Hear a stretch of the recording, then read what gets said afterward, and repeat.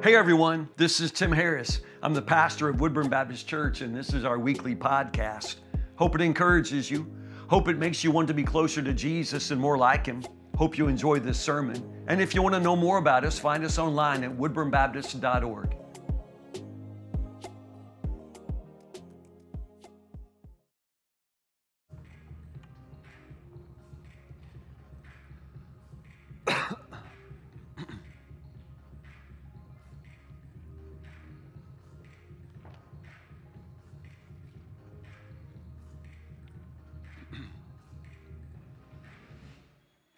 Good morning, everybody. Y'all good? How many of you are eating Thanksgiving leftovers for lunch today? Anybody making them last that long?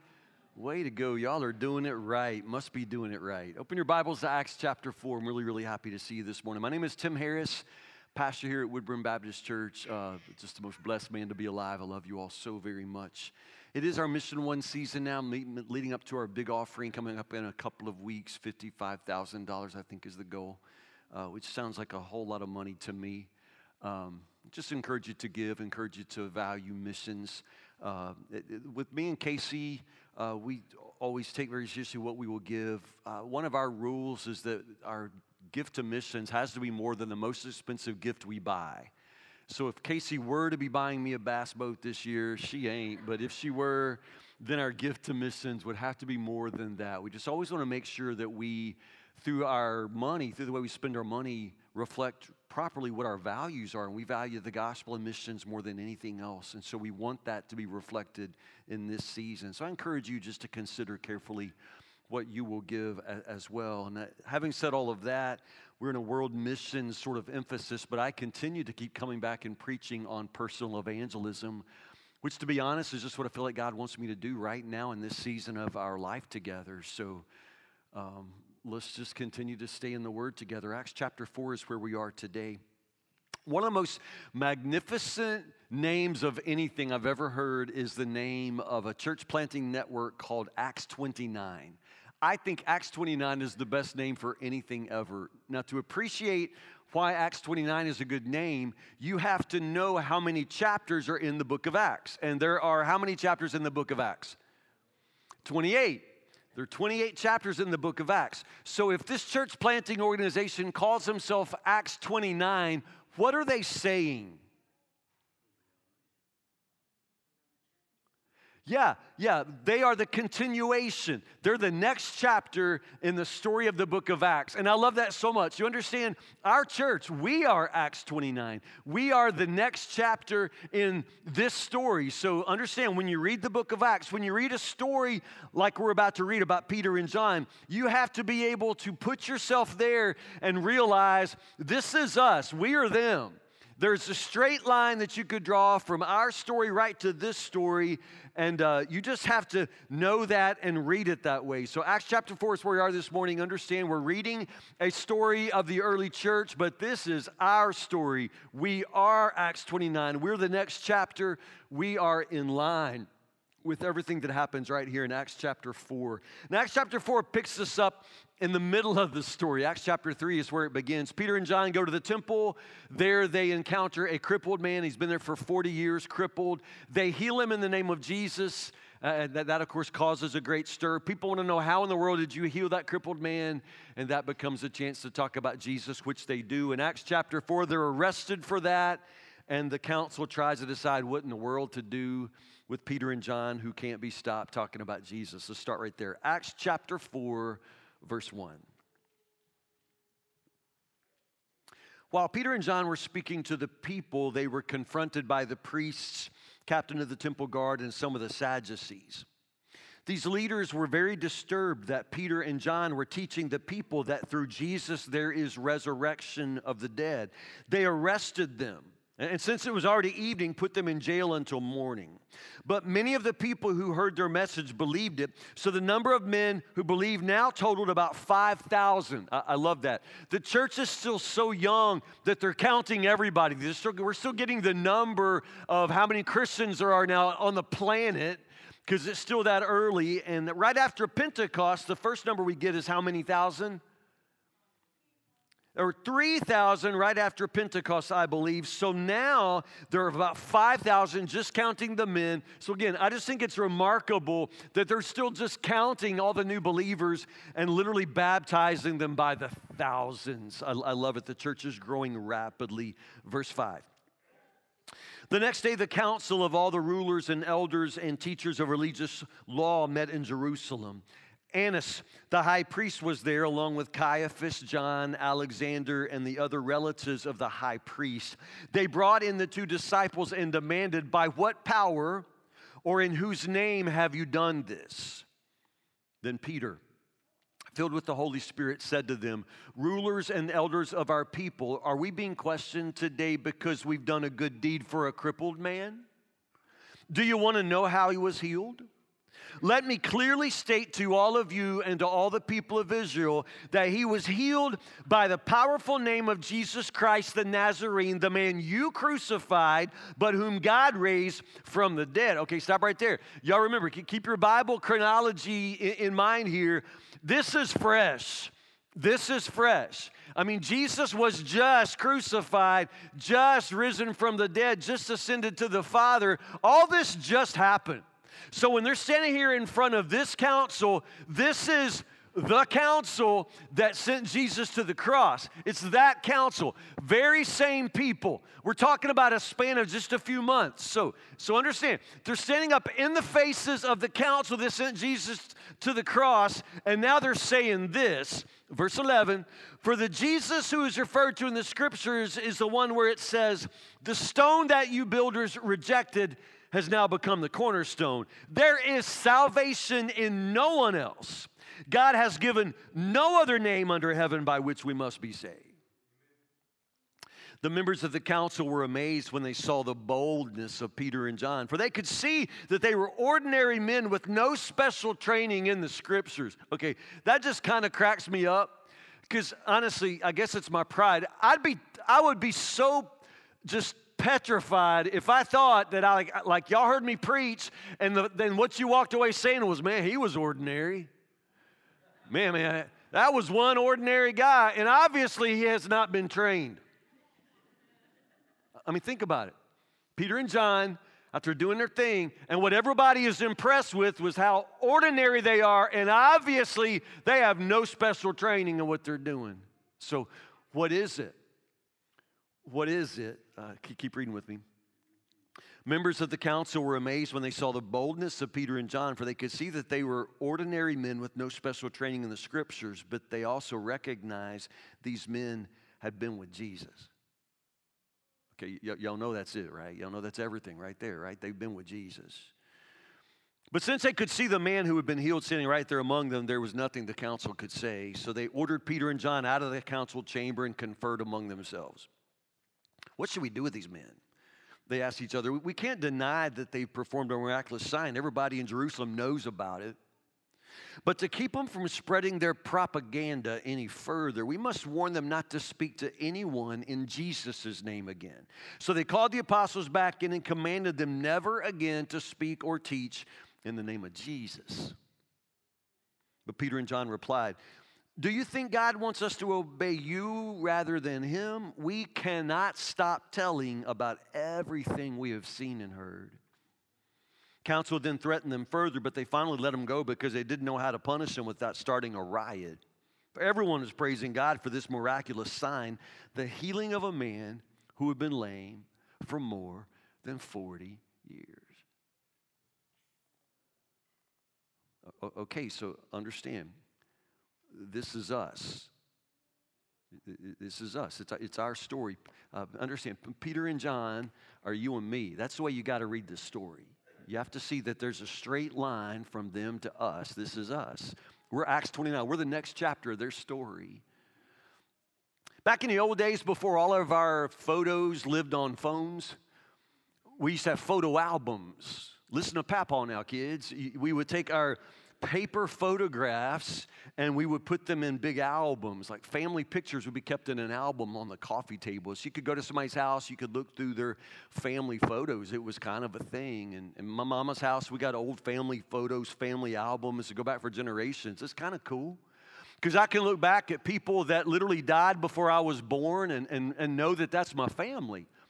I can tell because of this nose right here. Like you got women that lived back, in the 20s with this nose. God help them. They had hard lives. You just look back and even though I didn't know them, I know that it's family and there's a family resemblance. And I know that there's a straight line that goes from their story to my story. It's kind of one big family story. You know what I mean? It's a family resemblance. And when you read the book of Acts, you have to read like that. You have to look back at folks like Peter and John, the early Christians. You have to look back at the church on the very dawn of the church, filled with the Spirit, baptizing by the thousands. And you have to know, you have to recognize there is a straight line that goes from them to us. We are the next chapter in their story. Had we been right there, standing where Peter and John were standing, we would have done what Peter and John did. We would have said what Peter and John said. Understand, Peter and John are you and me. Do you understand that? Do you see that? It's the beauty of reading the book of Acts. 28 chapters, but we are chapter 29. It is our story. So you got to see the family resemblance. You have to look at Peter and John and see the family resemblance. Do you see a family? When I say Peter and John are you and me, when I say there's a straight line, is there a family resemblance? Is there a straight line? If you and me were standing where Peter and John stood, would we say what they said? Would we do what they did? I'm not sure. I'm thinking no. Yeah, it's our story. Yes, we're the continuation of their story, but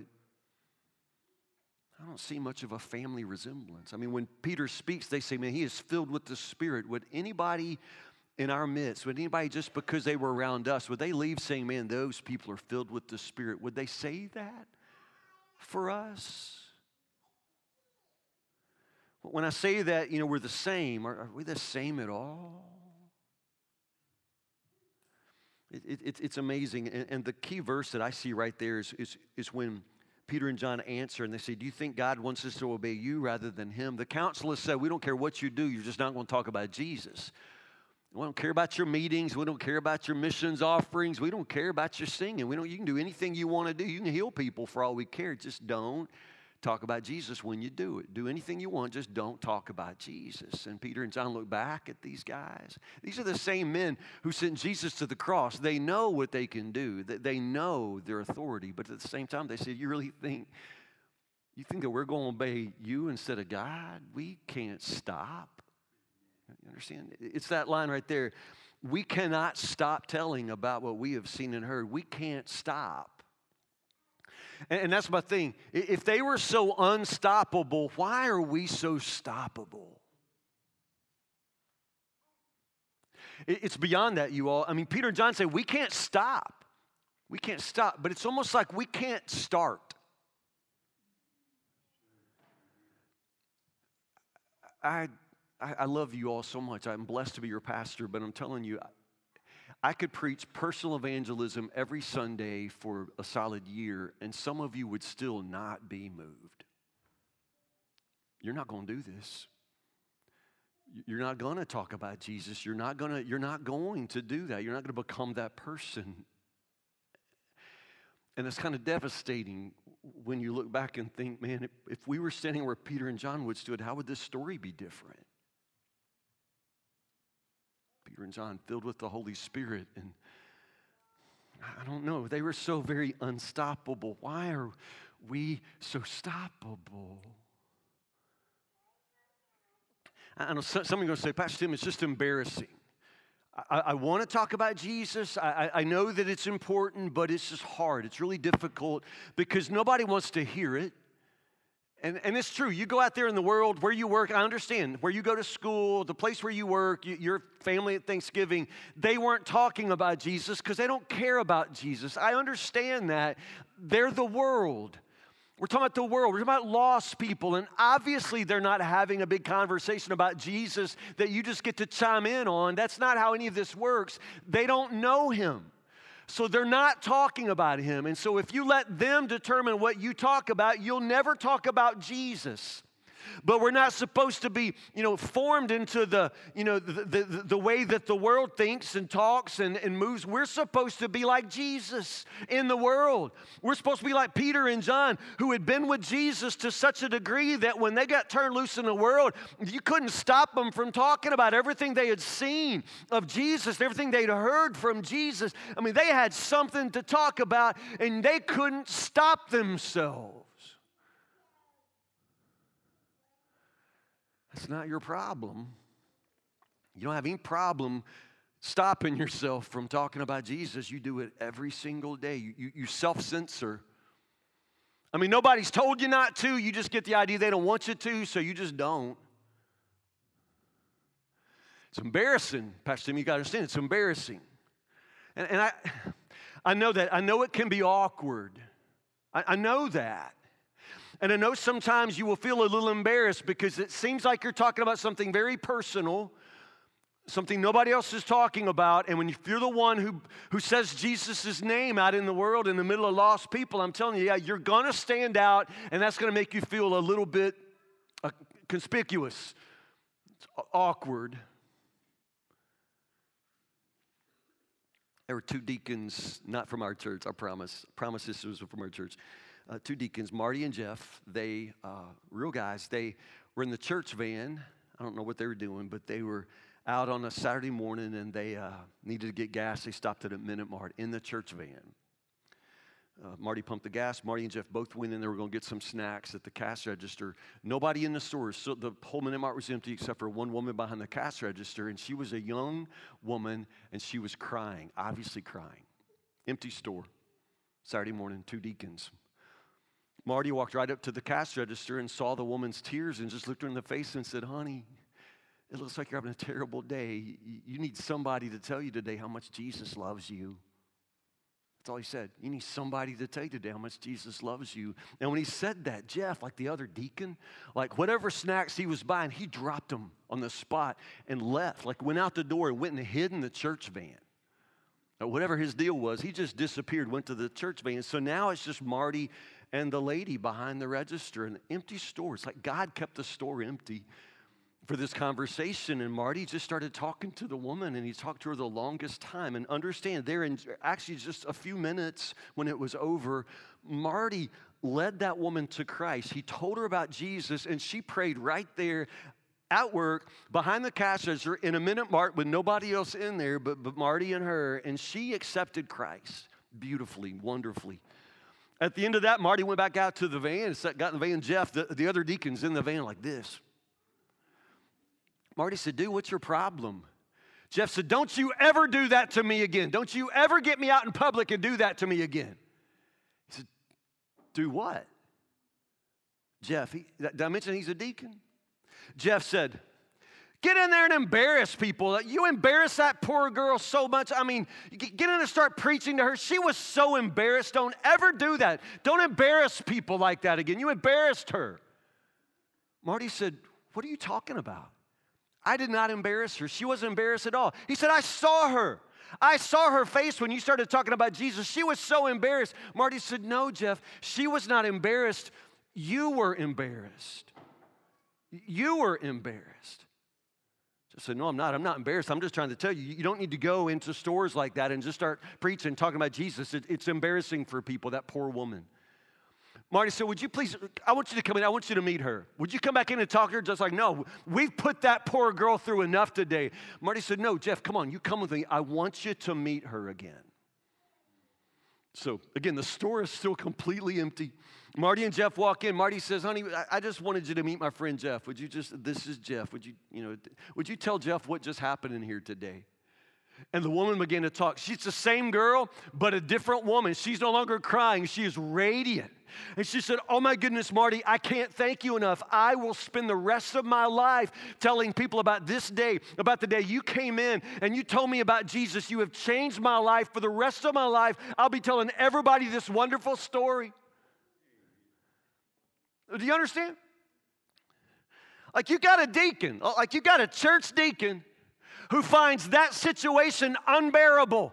You embarrassed her. No, no, no. She was not embarrassed. He was embarrassed, and there's a difference. There's a difference, and you need to know the difference. It's embarrassing to talk about Jesus. You find that embarrassing. Can you explain to me why? We're believers. We live life together. I know you. We talk all the time. I know some of what you've been through. I know our conversations. Today, the Sunday after Thanksgiving, so many of you have walked through the door and I've said, how was your Thanksgiving? I know it was hard. Some of you had the hardest Thanksgiving ever. You just had Thanksgiving and there was an empty seat at the table because you've lost a loved one in the past year. And it was a really hard Thanksgiving. And I've heard people say this morning in this house, Pastor Tim, I don't know how people live without Jesus. I don't know how they do it without Jesus. And you're right. I don't know how people do it without Jesus. I don't know how they live without Jesus. I don't know how they bury loved ones without the hope of heaven. I don't know how people live without Jesus. We say that around here all the time. Don't know how people make it. Don't know how they do without Jesus. Okay, you say that. You say that. You say, I don't know how people live without Jesus because apparently living with Jesus is important to you. It means something to you. And it seems to break your heart that other people don't know Jesus, but apparently it doesn't break your heart. Because even though you can say, don't know how to live without Jesus, you won't tell them about Jesus. You find that embarrassing. Can you explain to me what's embarrassing about that? Exactly what is it that Jesus has done for you that you find so shameful? I mean, you believe that He's the Son of God, right? He's the spotless Lamb of God who has come to take away the sins of the world. You say you believe that. You say that He died and purchased your salvation. You say that He never leaves you, never forsakes you. You say you can't imagine living without Him. So what part of life with Jesus is it that you find so very embarrassing to talk about in public? You say you love Him. You say Jesus loves everybody. You say Jesus loves the little children, all the children of the world, red and yellow, black and white, but then you cannot be bothered to tell the children that they're loved because you find that embarrassing. Explain to me what's embarrassing about Jesus. Explain to me what it is He's ever done for you that you find so shameful that you can't bear to be associated with Him in public. How are you embarrassed of Jesus? Okay, now understand. It's Mark chapter 8, verse 38. These are red letters. It's words of Jesus, okay? This is what Jesus says, and I want you to see this. I want you to hear this.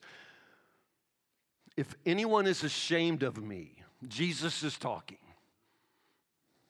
If anyone is ashamed of me and my message in these adulterous and sinful days, the Son of Man will be ashamed of that person.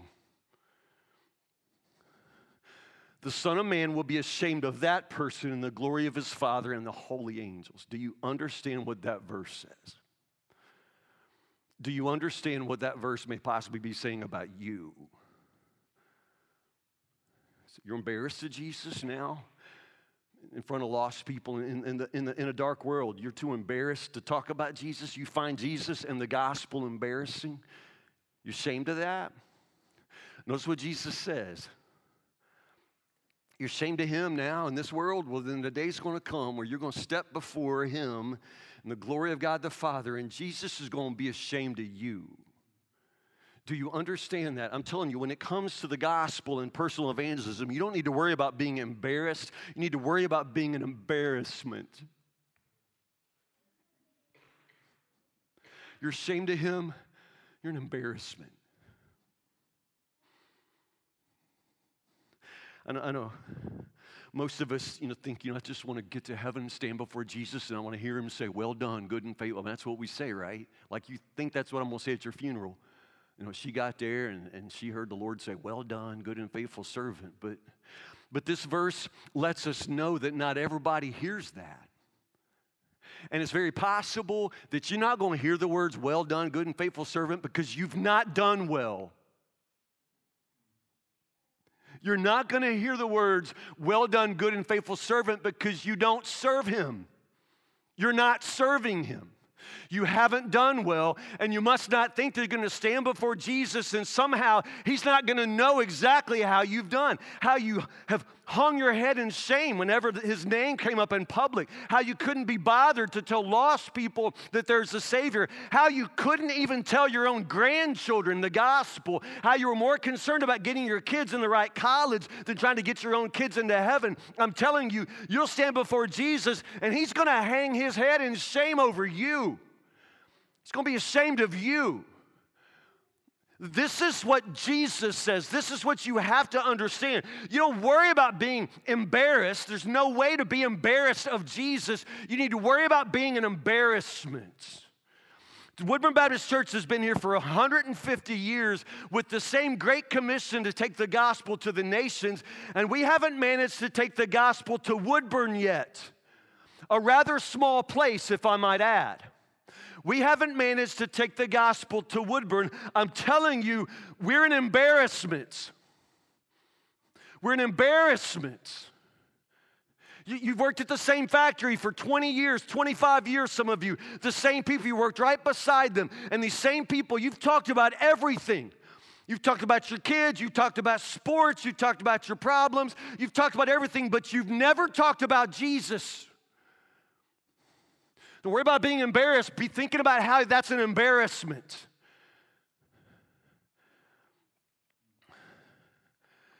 Jesus says, you're ashamed of me? One of these days you're going to stand before me and I'm going to hang my head in shame when you stand there because I'm going to be ashamed of you.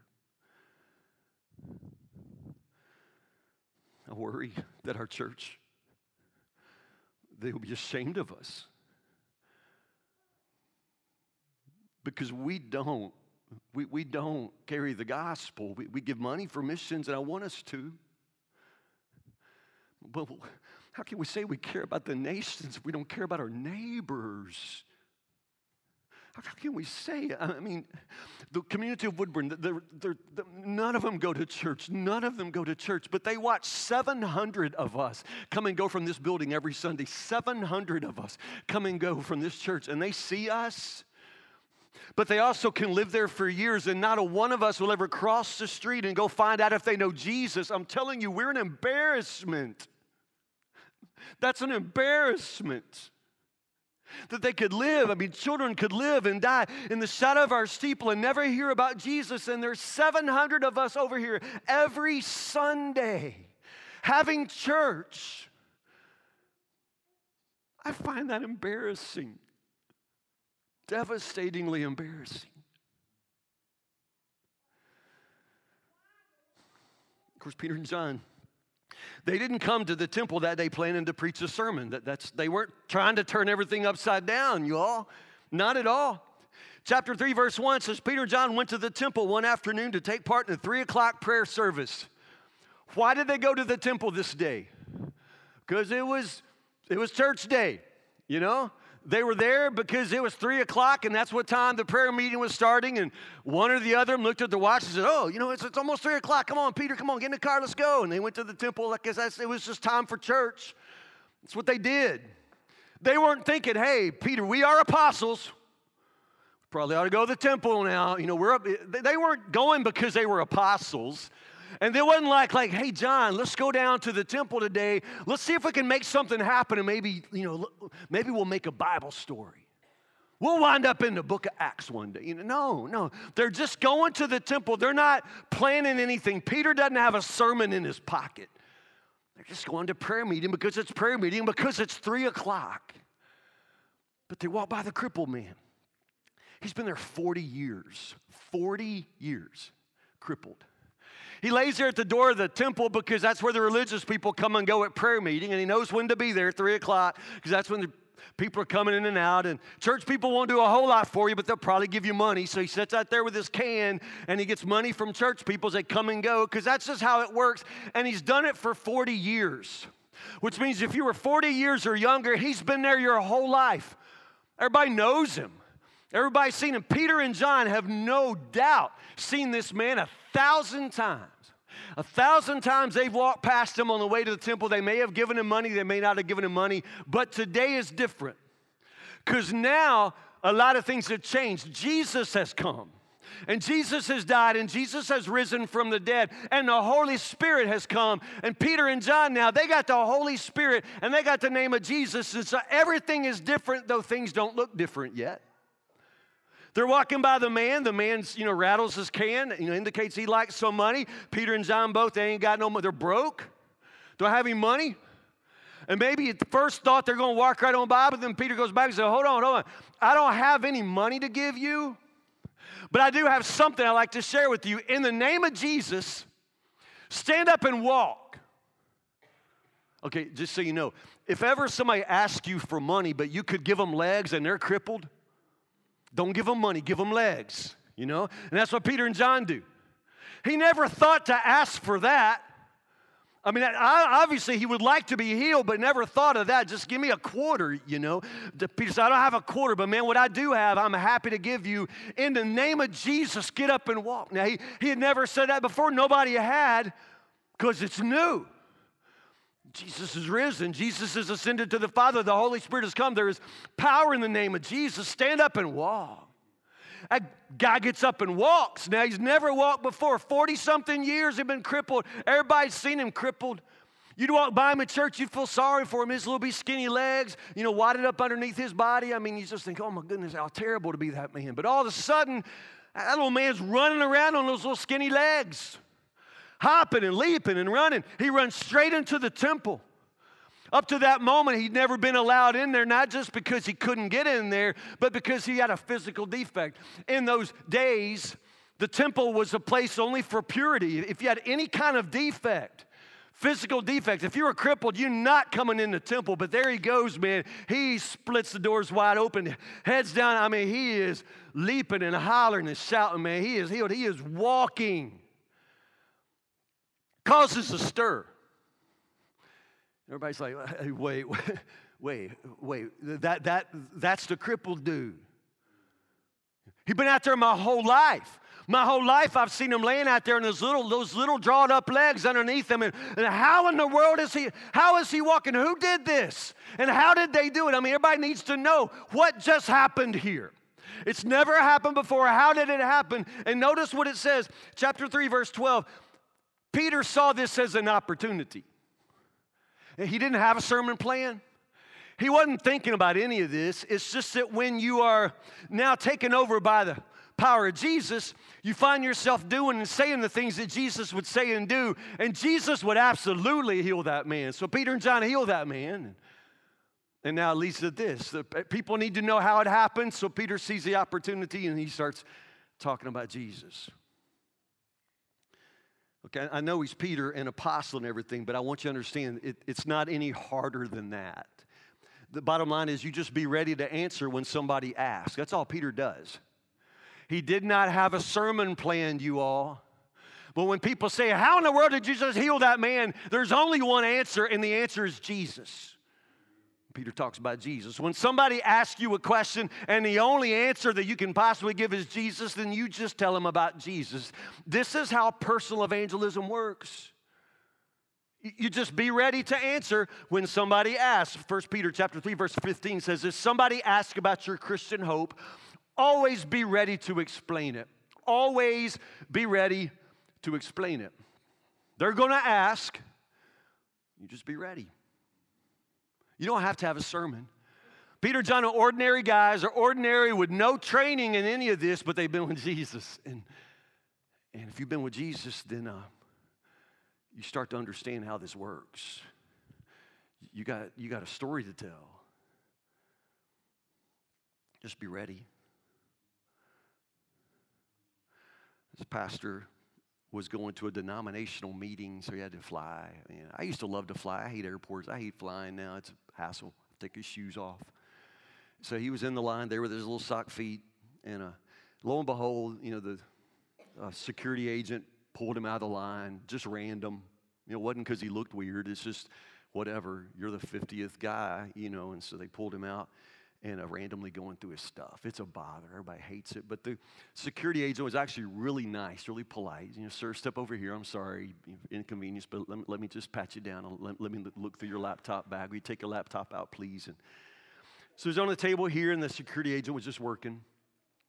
And pastor looked down and saw that the man had on a little pinky ring. It was silver, and it had a cross on it. And so the pastor just said, I like your ring. That's all he said. I like your ring. And the security agent just kind of looked up and smiled and said, thank you. I love this ring.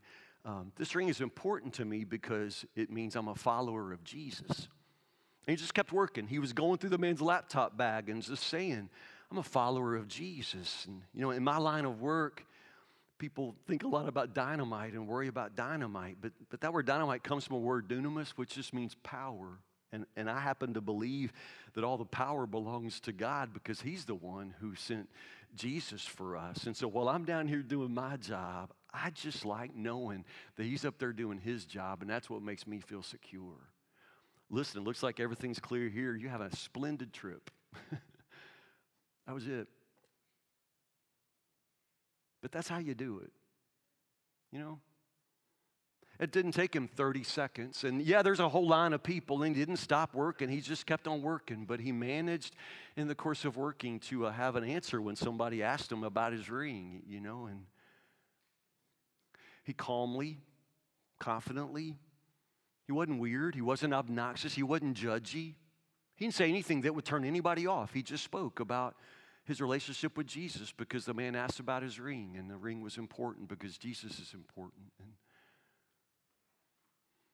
that's all it takes. That's how you do it.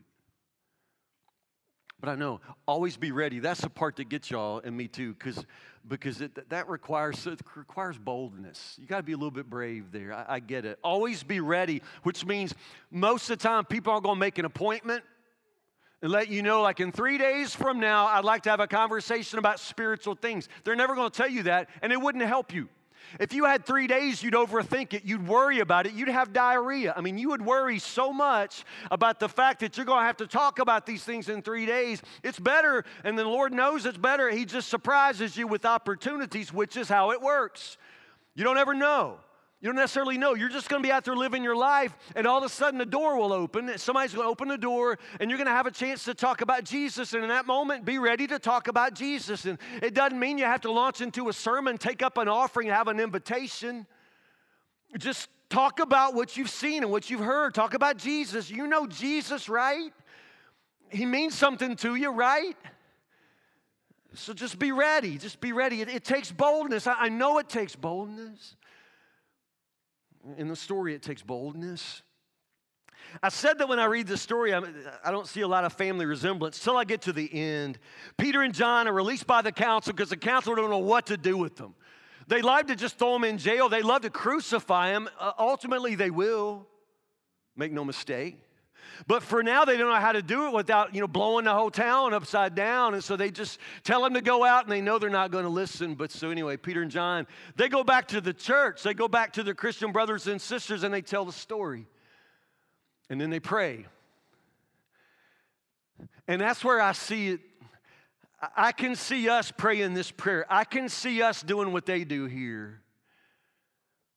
Because when Peter and John get back, chapter 4, verse 29, they pray this little two-part prayer. Verse 29, this is the church, and they say, now, Lord, hear the threats. Again, the council's threats, the world's threats, hear their threats.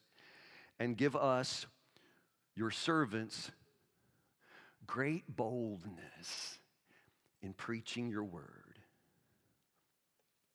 Why did they pray for boldness? Because they needed boldness. Maybe we're not all like Peter and John, just ready to go. Man, some of us wonder, if I were standing in Peter's shoes, I don't know that I could have done what he did. I don't know if I could say what he did. If I'm going to have to do what Peter has done, God's going to have to do something in me. I'm going to need some boldness. That's where I can see that they're like us. God, give us boldness. We need boldness. But then the next thing I love, verse 30, stretch out your hand with healing power. May miraculous signs and wonders be done through the name of your holy servant Jesus. I love this. They pray for two things. They pray for boldness and they pray for God's power. God, we're going to show up with boldness. You show up with power, and that's how the world gets won for Jesus. You understand? God, we will show up with boldness. You give us boldness, and we will show up in boldness, and we will preach your word. But God, you've got to give us the boldness. I love that. The second part is kind of funny because God is God. Like if he shows up at all, he shows up in power because that's the only way God shows up. He can't show up and not be powerful. And that's what makes this kind of a dangerous prayer. I know you don't think a prayer is dangerous, but you don't pray a prayer like this unless you don't expect the Holy Spirit to light a fire in your church. Because I actually believe God answers prayer. So if we all prayed a prayer, God, make us bold, give us boldness, what do you think he'd do? He'd give us boldness. You'd have so much boldness, you'd scare yourself to death. I mean, you would have so much boldness. If you ask God for boldness, he will give you boldness and then opportunities to preach the word with boldness. I mean, you ask, you will receive. Not only that, man, we show up with boldness. God shows up with power every time. Every time. So you just show up, and all it takes is the boldness to tell what you've seen and heard of Jesus. That's it. You just say what you know. We know you're ordinary. Nobody's trained you. You don't need to be trained. You just need to know Jesus and be able to go out there with enough boldness to say his name. You do that, he'll show up with power. God will show up, and if the person needs saving, the Lord will save them. You can't save anybody. And if their heart's hard and they're bitter, I'm telling you, it's the Lord who can melt a bitter heart. It's the Lord who can soften a hard heart. That's not up to you. You just have to be bold enough to talk about Jesus. You show up with boldness, he'll show up with power. And that's how the world gets won. So there are 28 chapters in the book of Acts. And in some ways, it's a story that just keeps right on. We are the next chapter. We are the continuation of that story. We don't stand where Peter and John stood. But we know that if we were standing back where they were standing, when they were standing, we would have said and done what they would say and do. And now if they were standing where we stand, they would be saying and doing what we would say and do. We would preach the gospel with boldness. God would show up with power. And this is what the church does. I ask you to pray a dangerous prayer for all of us, for yourself, for our church. Pray that we can show up with boldness. God shows up with power. Pray we show up. Pray with me.